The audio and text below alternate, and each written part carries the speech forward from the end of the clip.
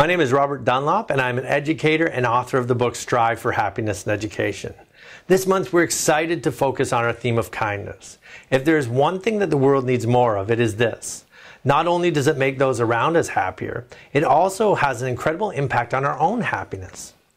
There is strong research to suggest that performing an act of kindness produces the most reliable momentary increase in well-being. When we are participating or even viewing acts of kindness, our bodies experience a surge of mood-altering hormones that have a positive impact on our overall health. The happiness trifecta of oxytocin, serotonin, and dopamine are all released when kindness occurs. According to research from Emory University, the brain's pleasure and reward centers light up equally for both the person committing the act of kindness and the person receiving the act of kindness. This phenomenon is known as helper's high. Let's take a look at how these happy hormones impact our lives. First, the release of oxytocin, otherwise known as the love hormone, has been shown to help build trust and healthy relationships, reduce blood pressure and cardiovascular stress, improve our immune system, and positively affect self-esteem and optimism. Serotonin is an important hormone that helps regulate our mood.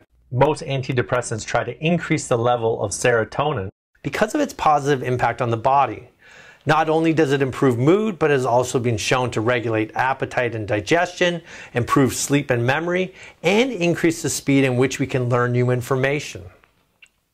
Known as the feel-good hormone, dopamine is a chemical that is part of the brain's reward system and plays a significant role in our motivation, concentration, and our ability to persevere.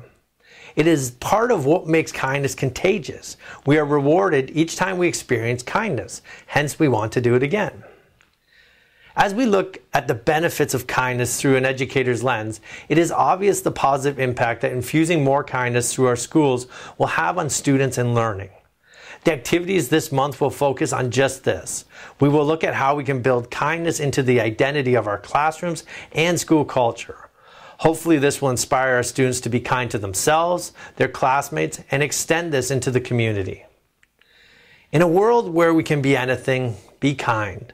Thank you for joining us, and remember to strive for happiness in education. You deserve it.